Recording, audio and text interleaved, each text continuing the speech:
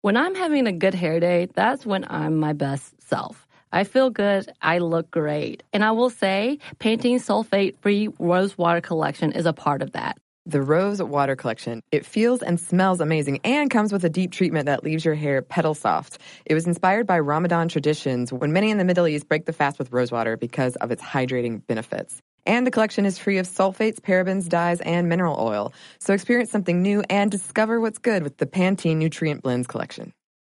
Hi guys, my name is Sammy J. I've been working as a correspondent and interviewer since I was 13. And now at 17, I am so honored to be the youngest person to have her own podcast on iHeartRadio. It's called Let's Be Real with Sammy J. We'll have in-depth and unfiltered conversations with celebrities, activists, athletes, and influencers. We'll cover topics we're curious about, topics my guests are passionate about, and topics many of us are just too afraid to talk about. I get past the fluff to what's real. We go there, and it's fun, pretty crazy, and very revealing. Listen to Let's Be Real with Sammy J on the iHeartRadio app, Apple Podcasts, or wherever you get your podcasts. Welcome to Stuff Mom Never Told You from HowStuffWorks.com.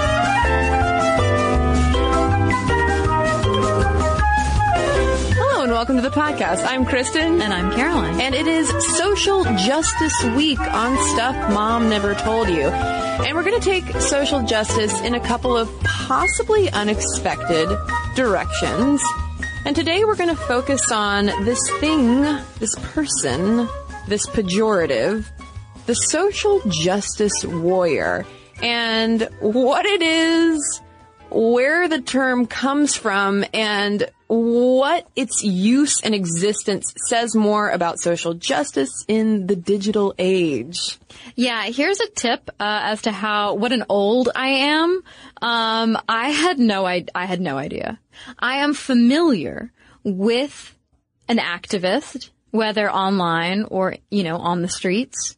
I am familiar with people online who sort of police the language and imagery that other people use for good or for bad.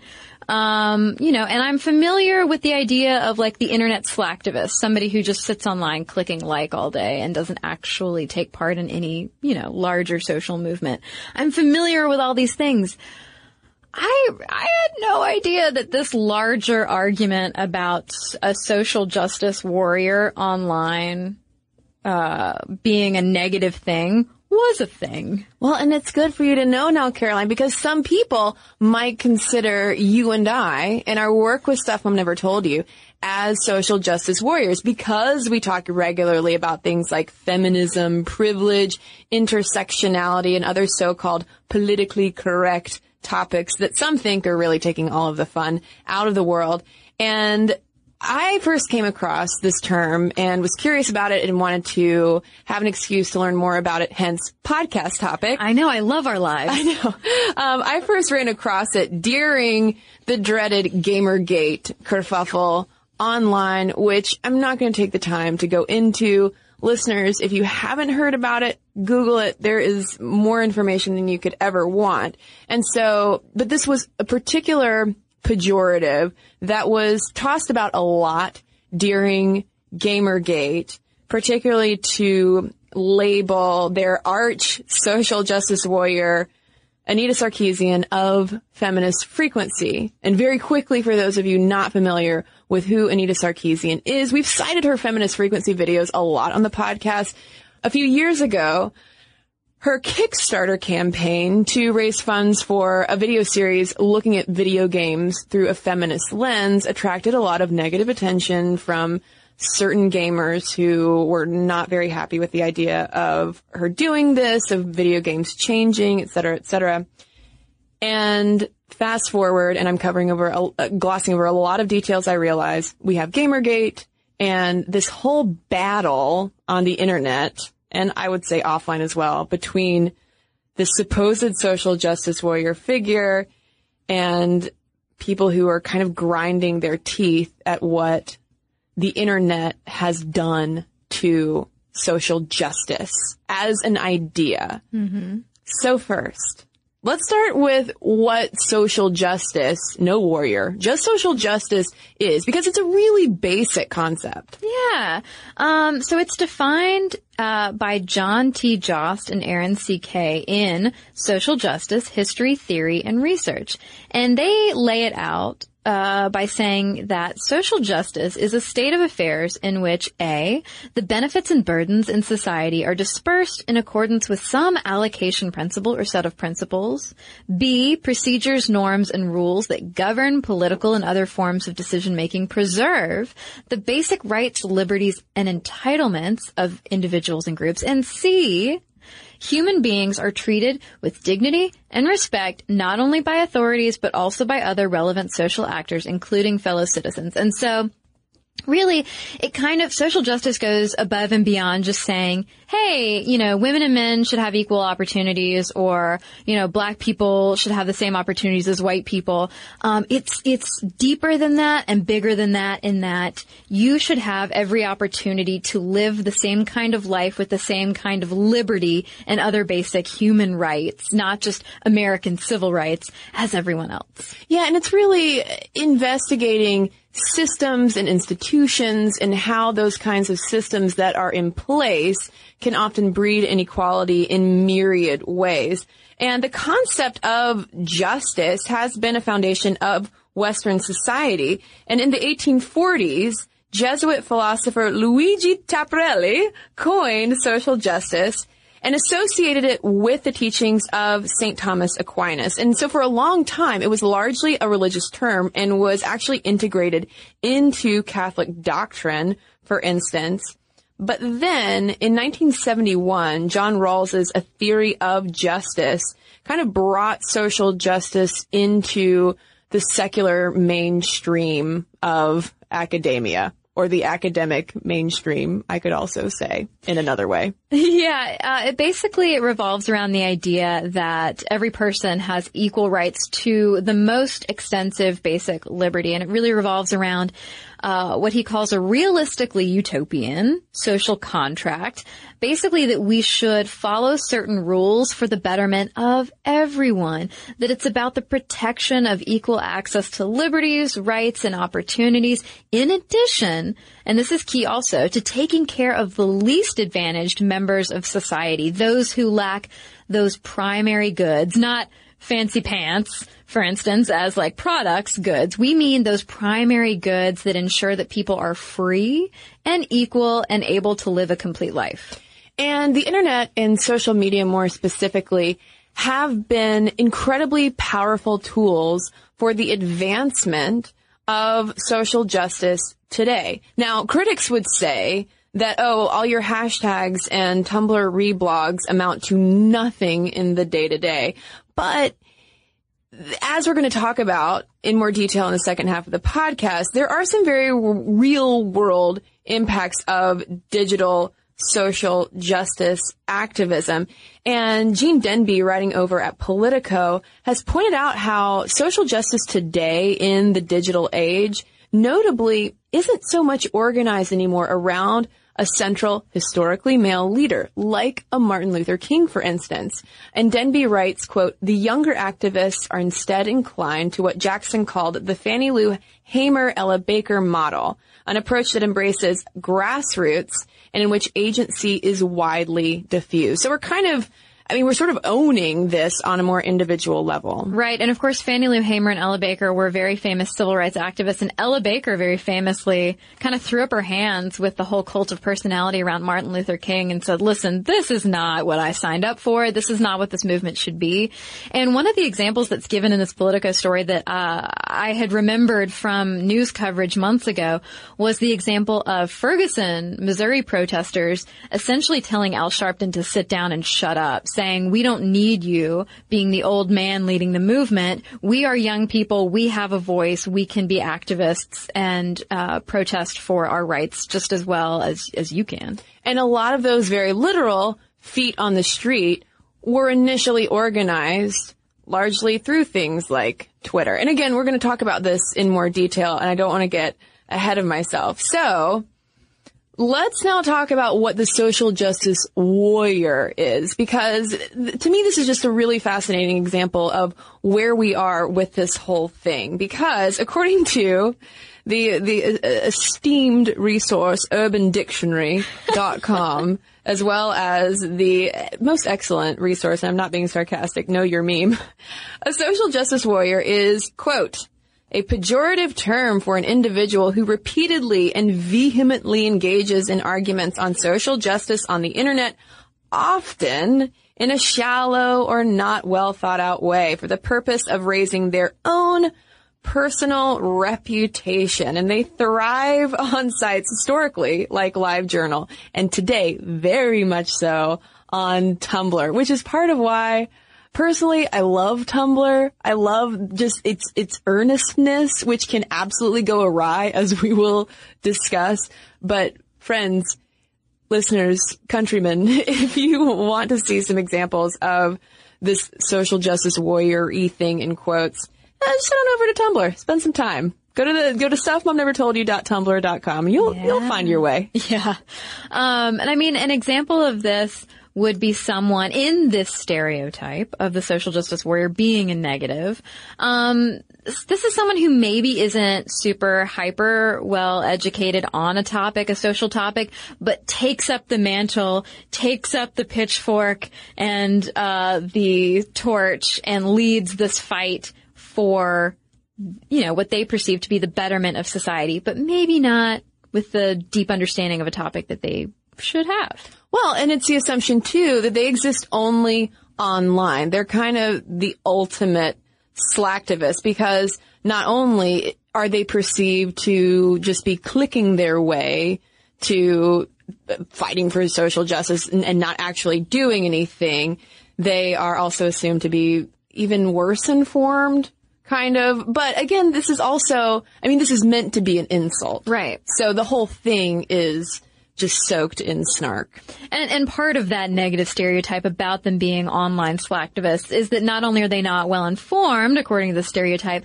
but that they also pass on unreliable information while sort of preaching at strangers on the internet.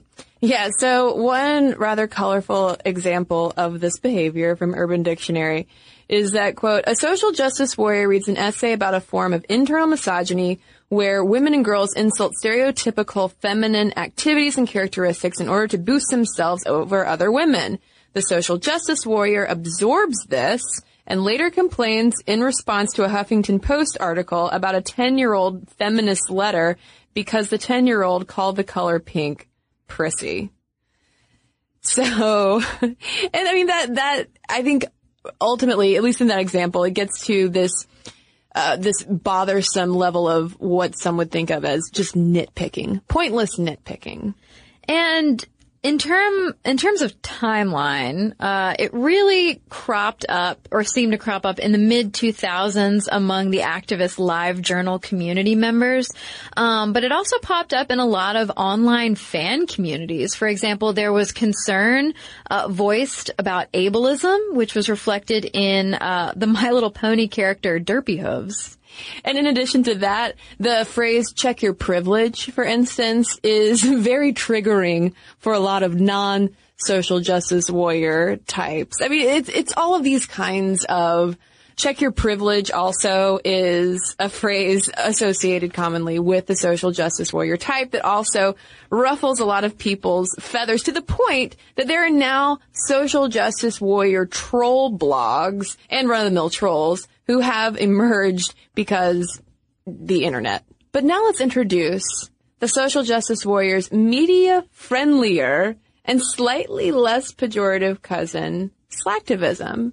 Yeah, so according to the Oxford Dictionary, slacktivism is actions performed via the internet in support of a political or social cause, but regarded as requiring little time or involvement. For example, signing an online petition or joining a campaign group on a social media website. There's also examples where, a natural disaster strikes and you can text something to the Red Cross and it automatically donates 99 cents or whatever. It's like, the stereotype being, or the assumption being like, oh, good, you didn't even bother to read anything or learn anything or actually go help anyone. You just texted someone.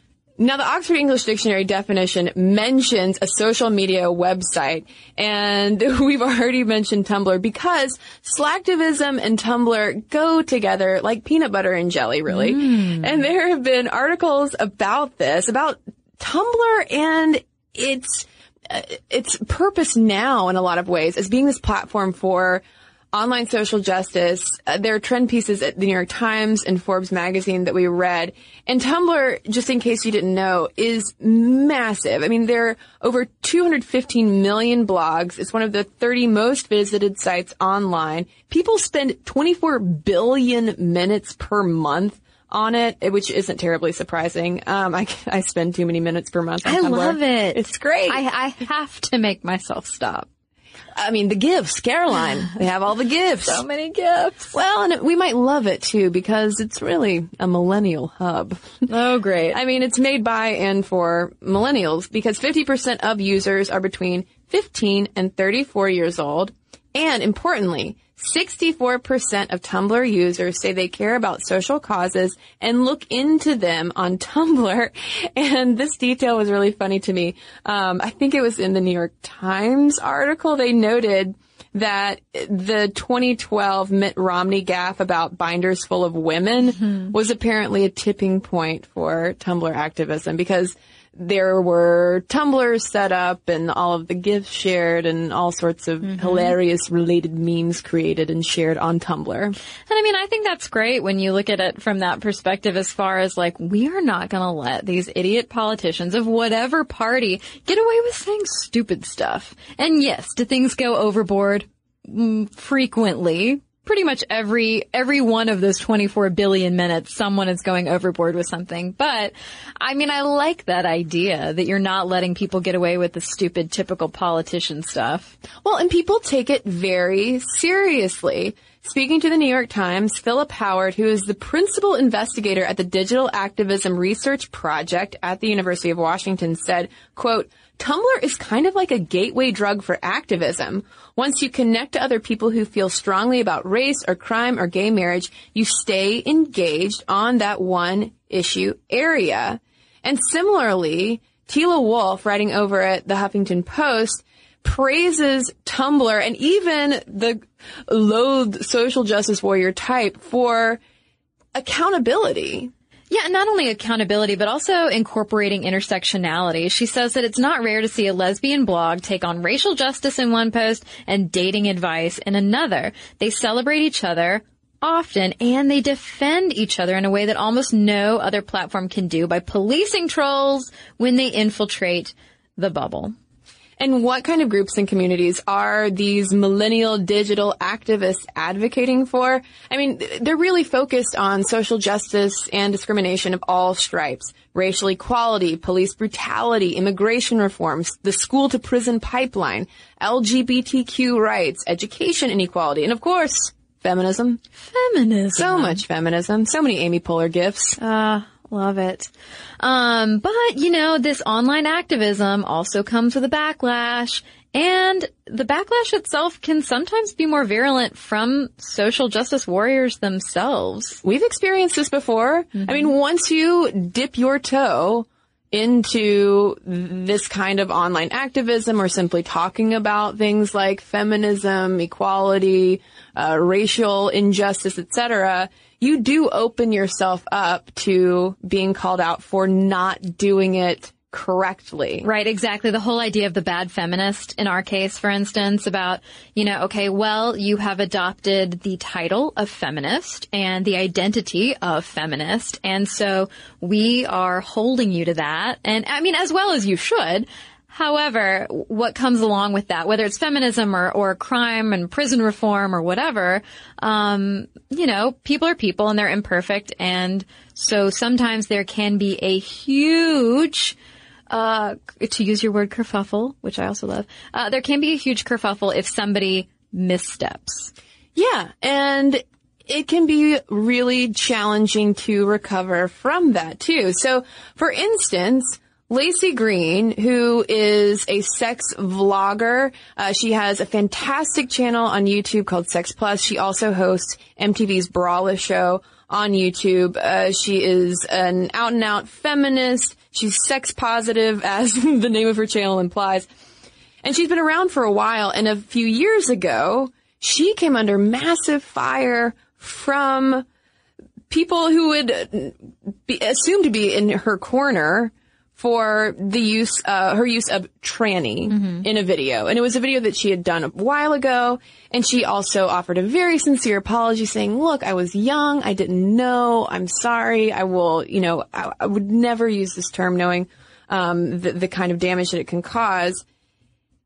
And an apology wasn't enough. I mean, there were national stories about Tumblr users sending her death threats of doxing her, which is the practice of publicly posting someone's whereabouts, where they live. She had to move apartments because she was legitimately afraid for her safety.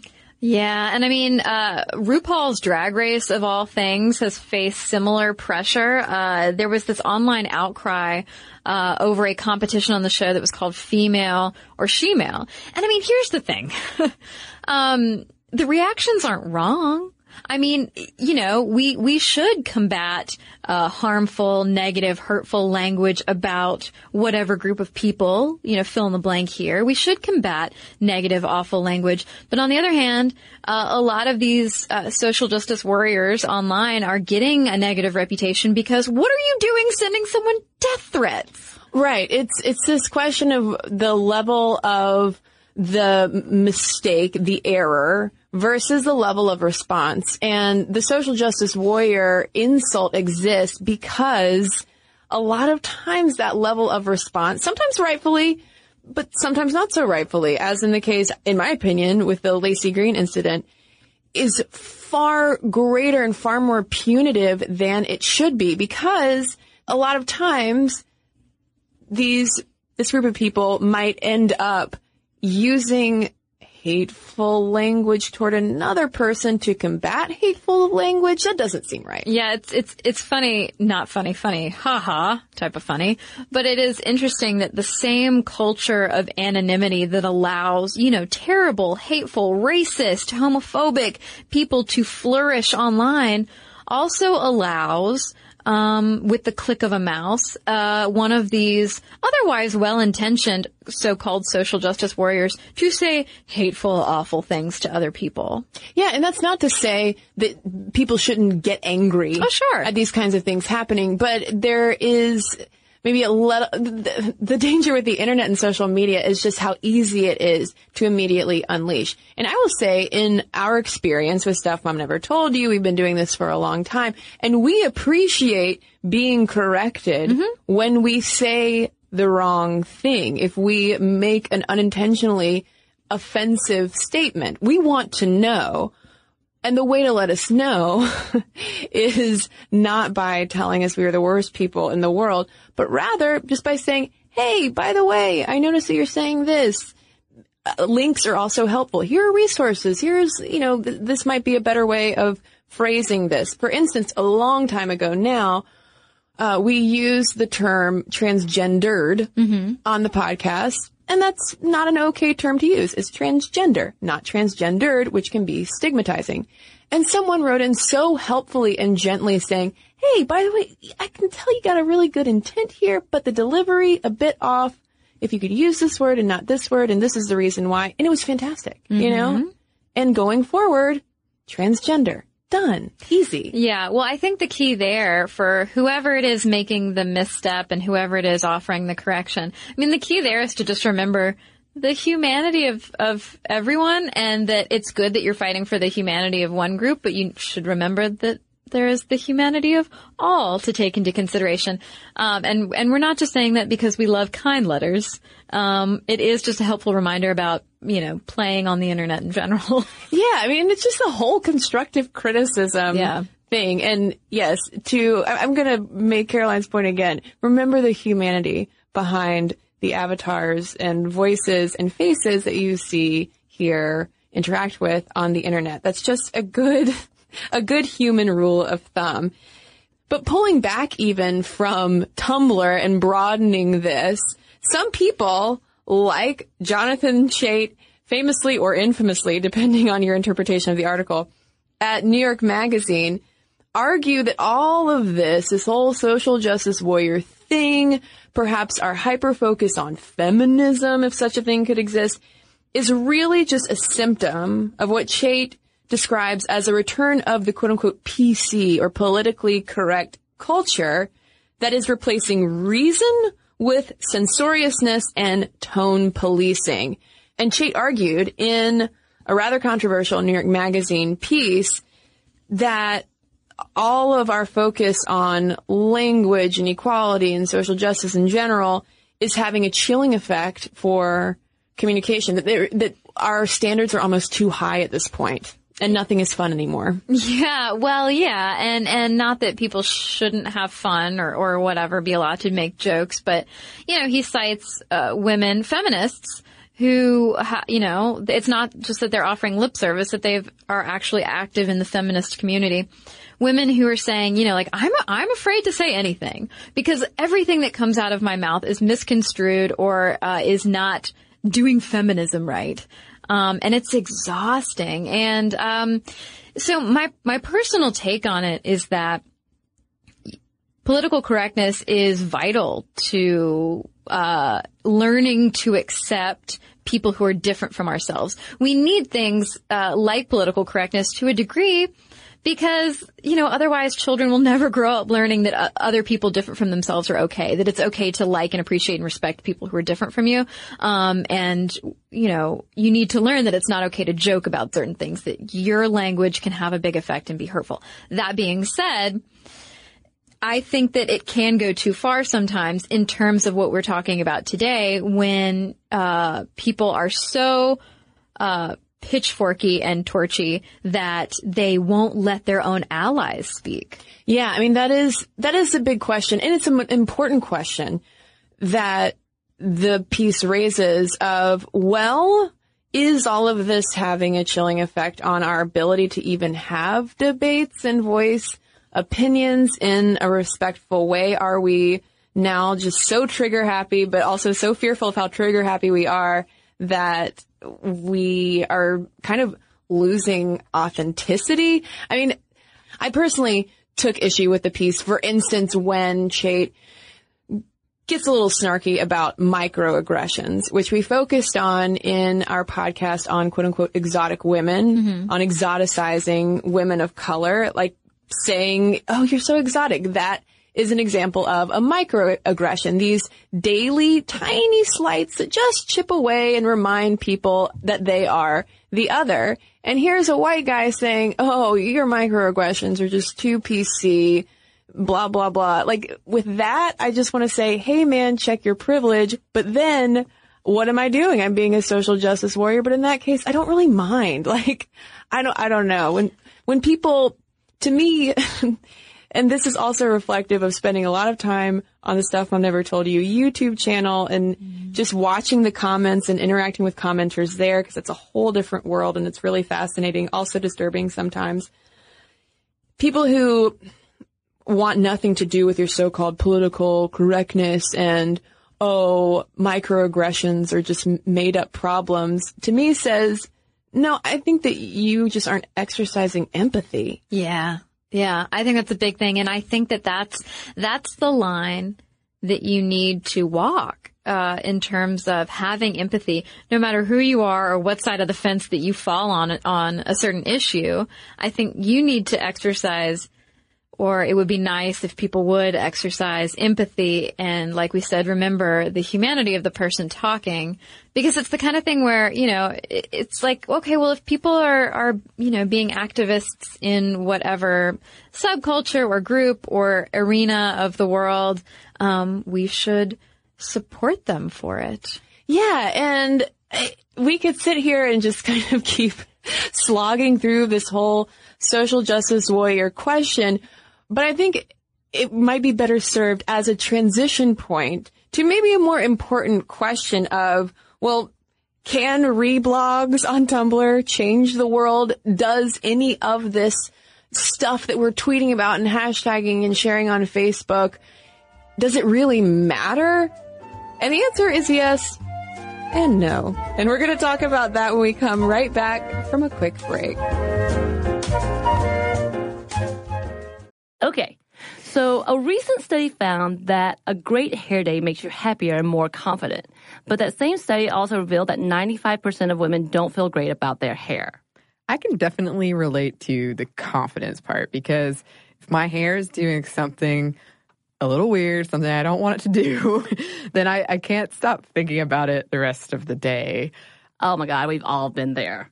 Pantene's Rosewater collection feels and smells amazing and comes with a deep treatment that leaves your hair petal soft. It was inspired by Ramadan traditions when many in the Middle East break the fast with rosewater because of its hydrating benefits. And the collection is free of sulfates, parabens, dyes, and mineral oil. Your hair doesn't look really great. Thank you. I actually worked in a place for a while that was very sensitive environmentally, and we weren't allowed to use shampoos that had sulfate in them, so that's something that I look for these days. And bonus, I love the way that my hair looks now. So experience something new and discover what's good with the Pantene Nutrient Blends collection. This episode is brought to you by NBC's Good Girls. Okay, the new season of NBC's Good Girls is generating serious buzz. Christina Hendricks, Retta, and Mae Whitman have never been more hilarious as America's favorite moms turned gangsters, Beth, Ruby, and Annie. Already this season, there have been some big twists and breathtaking surprises. The fans love it, and the critics do too. Variety calls Good Girls addictive and audacious. Entertainment Weekly says it's just what you need, and Rotten Tomatoes certifies Good Girls 100% fresh. So, if you've missed any of the new season, get yourself online and stream it now. And Sundays on NBC, watch it live. There's sure to be big twists and huge surprises. So you'll want to enjoy your Good Girls experience in a spoiler-free zone. The all-new, all-hilarious season of Good Girls, Sundays on NBC, and stream anytime. And now, back to the show. Okay, so does retweeting a feminist activist's tweet help anyone? Does reblogging a post about racism help anyone? As Kristen said, yes or no, and we shouldn't necessarily knock it. Over at PBS Media Shift, they were saying that while slacktivists are often maligned, they do play an integral role in raising awareness. A truly powerful agent for change, though, makes a strong commitment to act in whatever manner necessary to achieve the desired result. So, basically, like, it's great that you're reblogging that thing about the racist thing on the news or, you know, the feminist who's being outspoken. But if you're going to be a true activist about things beyond just the reblogging and the retweeting, maybe, you know, it's time to leave your house and actually sign a petition or volunteer for something. Yeah, I mean, but the first step along the way, someone like Liba Rubinstein, who's Tumblr's director of outreach, she would say the first step to doing that is raising the awareness to an issue. So she told Forbes magazine, quote, "It doesn't mean that it inherently creates activists just because you reach 150 million people with a YouTube video, but it helps increase the chances of converting a greater number of those people up that ladder of engagement." And I will say, Caroline, to toot of our own horn, that makes my heart swell 10,000 times over, we hear and have heard from men and women and girls and boys, not so many boys, but girls, about how listening to the podcast, watching the videos, has made them aware of feminism. They identify as feminists because of stuff Mom never told you. Awareness is the first step.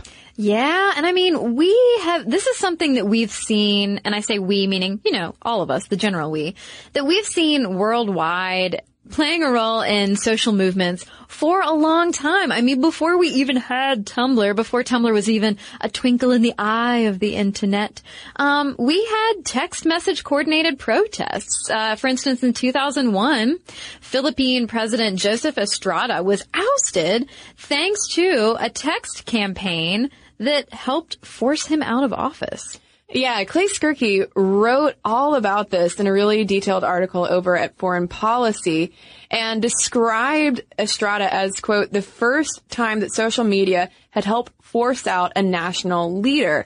And essentially, Skirky argues that social media and even text messages aren't necessarily going to be the change, obviously, but they've been instrumental as the coordinators of change. And so similarly in 2004, we have another text messaging campaign that comes to the rescue to oust Spanish Prime Minister Jose Maria Aznar. And then in 2009, the Moldova Communist Party lost power after demonstrations coordinated via text message and social media. But not every social media and text message coordinated campaign is a success because there have been failures of attempted social media coordinated revolutions that were then simply met by government crackdowns. Yeah, and Skirky writes, though, that social media have become coordinating tools for nearly all of the world's political movements. I mean, it's not just people in countries with restricted access to the internet or facing a whole lot of censorship issues. You know, there have been so many recent examples, and again, Ferguson is one of them, of people using social media to really sort of galvanize a movement. So Gene Denby at Politico, who we cited earlier, calls all of this, speaking of Ferguson, a new civil rights movement that was first stoked in 2012 by the Trayvon Martin shooting and then later by George Zimmerman's acquittal. George Zimmerman being the man who shot and killed Trayvon Martin. And Denby writes, quote, "This re-energized millennial movement, which will make itself felt all the more in 2015, differs from its half-century-old civil rights era forebear in a number of important ways. One, it is driven far more by social media and hashtags than marches and open-air rallies." So going back to that question of can reblogs change the world? Well, in this example, yeah. So consider the recent hashtag Black Lives Matter. This was started by Patricia Cullors, Opal Tometi, and Alicia Garza. And it went viral. It inspired all sorts of demonstrations and protests. And it's a hashtag that I think will be around for a long time. So then when we move up to August 2014 with Michael Brown's shooting in Ferguson, Missouri, and later the grand jury decision to not try Darren Wilson, the police officer who shot and killed him, we see the revival of the hashtag Black Lives Matter with die-ins and a Black Friday boycott in November of 2014. And I mean, that's pretty incredible to think that that hashtag, which was created a couple years ago, is still being used now when you think about the nature of the internet and how ephemeral everything is. One thing is in one day and out the next. Well, I think, you know, it's so easy to dismiss, for instance, pictures posted on Tumblr of die-ins or any of these boycotts or marches or anything. It's very easy to dismiss that as that's just, you know, dumb millennials, you know, they're not doing anything real or they're not being activists in any way that it will be effective. But I think the very important thing about things like this, and with Tumblr specifically, is that, you know, for so long in our modern media, we have only been able to see and interact with the things that the network news has presented to us as worthy of being news. And typically that's just like, you know, what the president said that day or, you know, what your mayor said that day. And Tumblr is sort of a way of presenting an entirely different side to the news and to modern events. It's a way of seeing yourself and your own community and your own interests reflected. And so then when other people see that, even if they are dismissive, they can maybe eventually start to say like, maybe there's something to this. Well, and to that very point, Tumblr created news not too long ago on March 6th, 2015 with hashtag Blackout Day, which began with a Tumblr user, and then the hashtag ended up trending on Twitter. And it was a grassroots recognition of people of color on social media. And the Tumblr user, Expect the Greatest, was the person who thought this up. And it was such a simple but powerful concept because this user was like, you know what? There are so many white people on my dashboard. I would really love to see more people who look like me. So he said, hey, people of color, on March 6th, post your selfies, reblog images of famous black people, like whomever you respect. Let's flood social media with people who look like us, essentially. Yeah. And it worked. And it went viral. And you have ABC News and all sorts of other national media outlets covering it, and then starting conversations among people who aren't on Tumblr, like, oh, what is this blackout day? What does that mean? Yeah, at the very least, that's what you get. At the very least, you get people going, what is that? What is this dumb thing? Because at least once they ask the question, they might follow through to find out what it is. And who knows, maybe they will say, oh, wow, I had no idea. And also, too, when it comes to using social media to influence the news cycle, it's incredible to see from 2012 with the Trayvon Martin shooting how it took a long time for that to become national news compared to just 2 years later with Michael Brown's shooting. The news of it went out on Twitter from people in Ferguson. They're witnessing the entire thing going down. It hit the news cycle almost immediately. Yeah, exactly.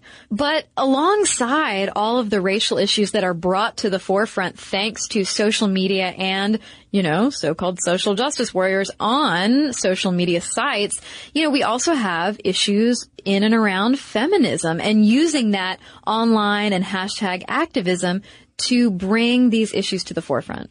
That's right. In our podcast on women on Twitter, we talked about how Mickey Kendall's hashtag solidarity is for white women started an admittedly difficult but necessary conversation about race and feminism and the tendency for white feminists to dominate the mainstream conversations about gender equality to the detriment of the needs and perspectives of women of color. Yeah, and so like it or not, as Tila Wolf noted over at Huffington Post, these people that we refer to as social justice warriors will keep you on your toes. You might not think that you're being hurtful or harmful, or maybe you are trying to be hurtful or harmful depending on what the situation is.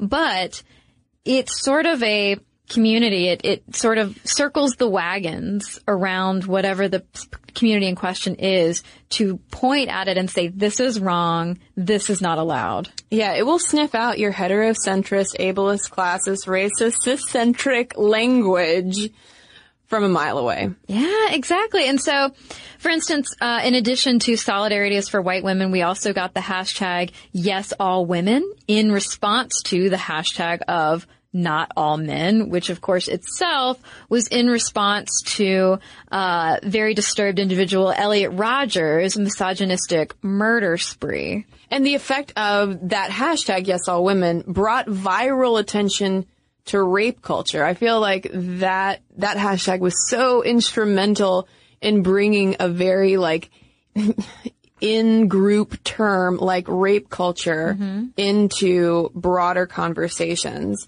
And we've also, though, on the flip side of this, talked before about how feminist Twitter can get ugly on itself. We cited, for instance, Jonathan Chait's piece in New York Magazine that quoted a former editor over at Feministing who said, quote, everyone is so scared to speak right now. He also quoted Hannah Rosen, who is the author of The End of Men, who is a feminist, but she has no interest in engaging with feminist Twitter because they will pounce. Yeah. She basically voiced the same thing that the Feministing editor did by saying, it's exhausting and anything I say is going to be misinterpreted by someone and I just don't want to deal with it. Well, in the promotion of her book, I forget the exact promotional hashtag they used, but it was something like the end of the patriarchy. It was something suggesting that there was no more need for feminism. And as you can imagine, that rubbed a lot of people the wrong way. Yeah, exactly. Well, if we look at the journal Feminist Media Studies, they devoted part of their issue number 2 of 2015, Feminism, Hashtag, and Violence Against Women and Girls, to this whole issue of feminist hashtag and social justice.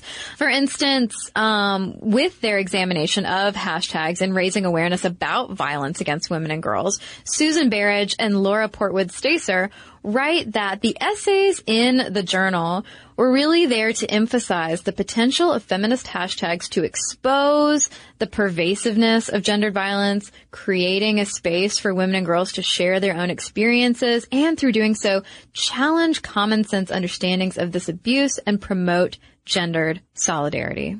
But they go on to say, quote, at the same time, These scholars are sensitive to the potential dangers of these hashtag campaigns in oversimplifying complex issues, as well as the threats of gendered violence that occur within online spaces themselves. So, in a nutshell, social media and hashtags and slacktivism, activism, whatever you want to call it, is not going to be the answer. Right. Of course it's not going to be the answer. But it's a powerful tool. Right.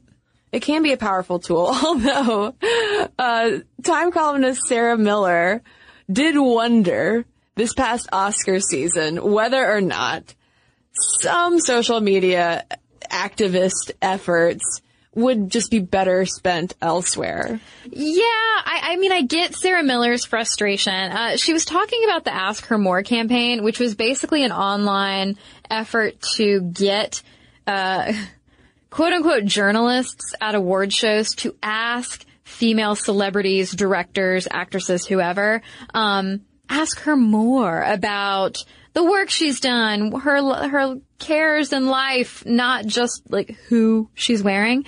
I love the idea of Ask Her More because I'm never gonna buy a Givenchy gown, so it's fine. I don't care. But Miller's argument was like, this is ridiculous. Like, we need to be focusing our feminist energies on other things. We don't need to be telling celebrities that they need to describe their vision for world peace in 6 syllables. Maybe I just want to watch an award show and let my brain drip out my ears and hear what kind of dress someone's wearing so that designer can get recognition. And my question is like, do you really care about the designer and the people who made the dress getting recognition?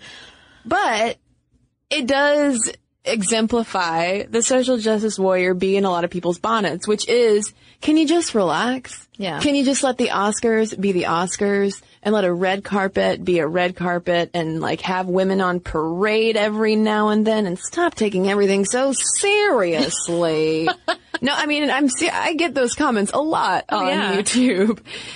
And that is something that I think about because sometimes I do catch myself in my own day-to-day life getting really stirred up and really emotional and upset about certain things. And so I do wonder sometimes, like, well, maybe I should just relax. But then as soon as I think about relaxing, then it just feels lazy. And I remember that there's work to be done. So I don't know. Honestly, I don't know. I mean, I think that we should relax in the sense of relax how quickly we might respond to something. Yeah. And how violently, whether with words or fists, that we respond to something. Or relax how quickly we are to assume that the other person meant harm or that they are willfully ignorant. Or that they are incapable of change. Right.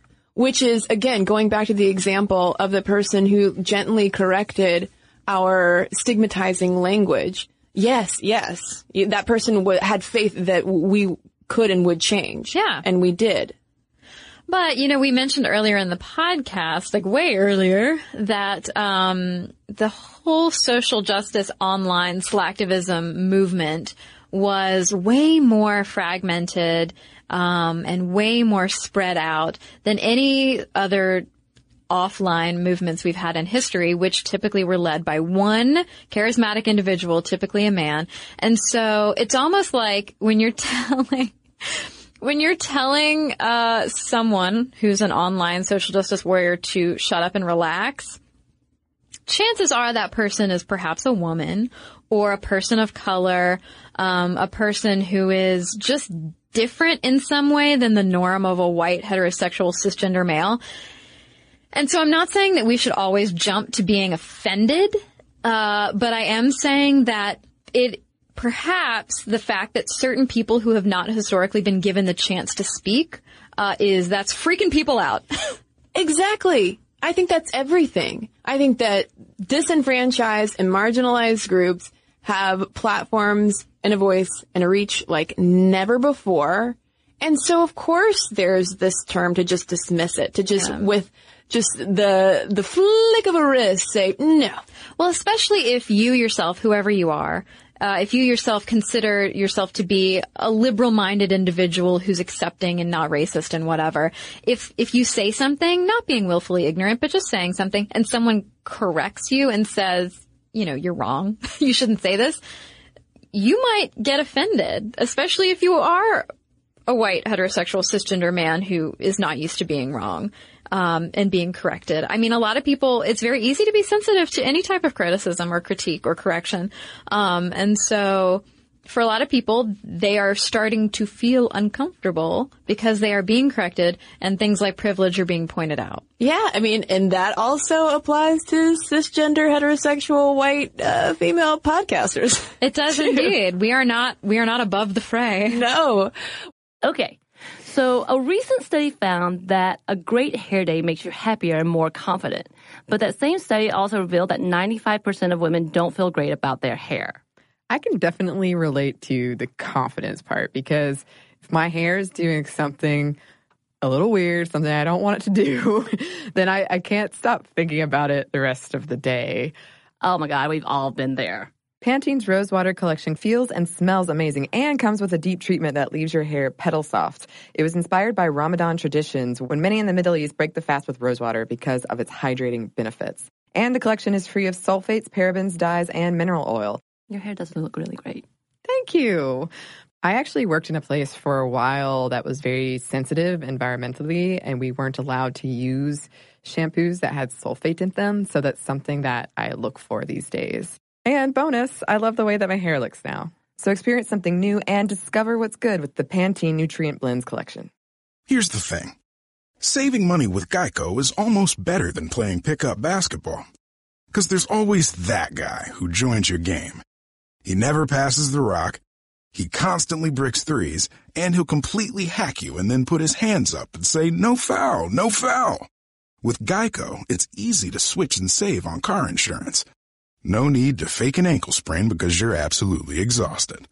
So switch and save with Geico. It's almost better than sports. Well, now I'm really curious for listeners to weigh in on this, because if you spend a lot of time on the internet like we do, chances are you run across this. But I don't think that it's just limited to the internet. I think it is reflective of a real world cultural shift that's happening. Yeah. I don't want to call it a culture war, but I think that these online conversations, campaigns, activism has, if anything, established awareness and sparked offline conversations. And so what do we think about all of this? Do you just, flick it away, considering it all just PC nonsense? Or do you think that, yes, this kind of social justice in digital platforms can, in fact, change the world? Let us know your thoughts. momstuff@howstuffworks.com is our email address. And hey, if you want to utilize your social media power, you can tweet us at momstuffpodcast or message us on Facebook. And we've got a couple of messages to share with you right now.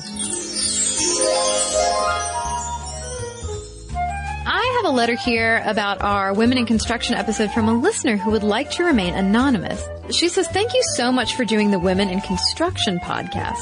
I was part of that tiny 2.6% of women in construction, and you did such a great job discussing the realities of being a woman in this industry.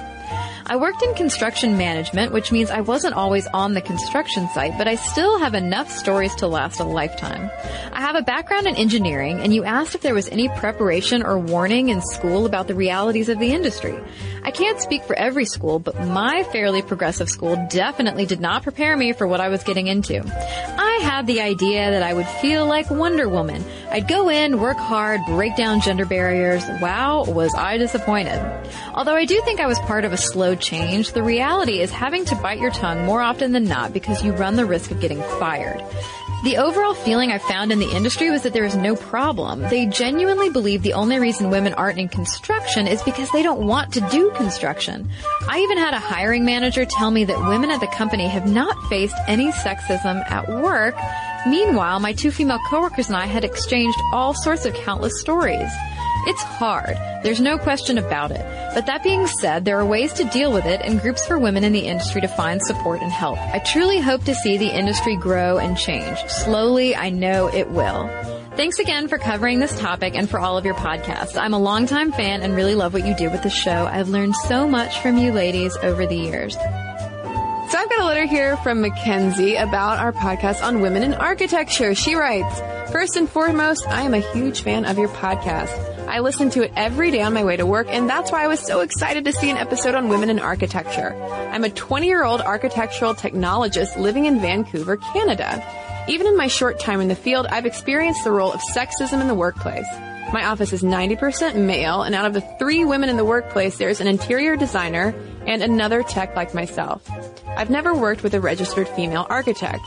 Being a young woman in an office full of middle-aged men, I feel like I'm treated differently than my male colleagues of the same age and education. Soon after I started, I was asked to learn the receptionist desk so I would be able to use the phone system if the receptionist had to go out. This slightly agitated me. Were they asking me this because I was a junior or because I was the female junior? I'm on the fence about going back to school to become an architect. I don't think a lot of people know how much commitment it is. In Canada, you need a bachelor degree, which is 4 years, then you need a master's, which could be 2 to 3 years, and then you need 3 years of internship hours, which you get paid very poorly, and then there's a series of oral and written exams. So, all in all, that's 10 years of schooling you have to commit to. And 10 years is if you don't take time off to work in the field for more experience. I think a lot of women go into school thinking they will become architects, but women simply don't finish because life gets in the way. By the time I'm 30, I'd like to be thinking of getting married and having children. That's why I don't think I could commit to being an architect. Another thing I wanted to mention is that not all architects design buildings. A lot of what architecture involves is coordination with different engineers and working with construction managers and contractors. You have to have a very strong personality to solve some of the situations with the more rough around the edges contractors. I could easily see female project architects being harassed more than males on the construction site. As far as design-wise, women have leaned more toward interior design as a career than architecture. People see interior design as a softer, less important job. Women can't build things, but they can decorate. In conclusion, I do think women are making headway in architecture, and it's just about a matter of time before it's even. So thanks, Mackenzie, and thanks to everybody who's written into us. momstuff@howstuffworks.com is our email address.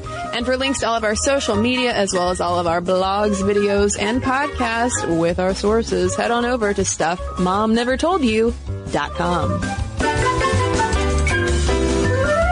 For more on this and thousands of other topics, visit howstuffworks.com.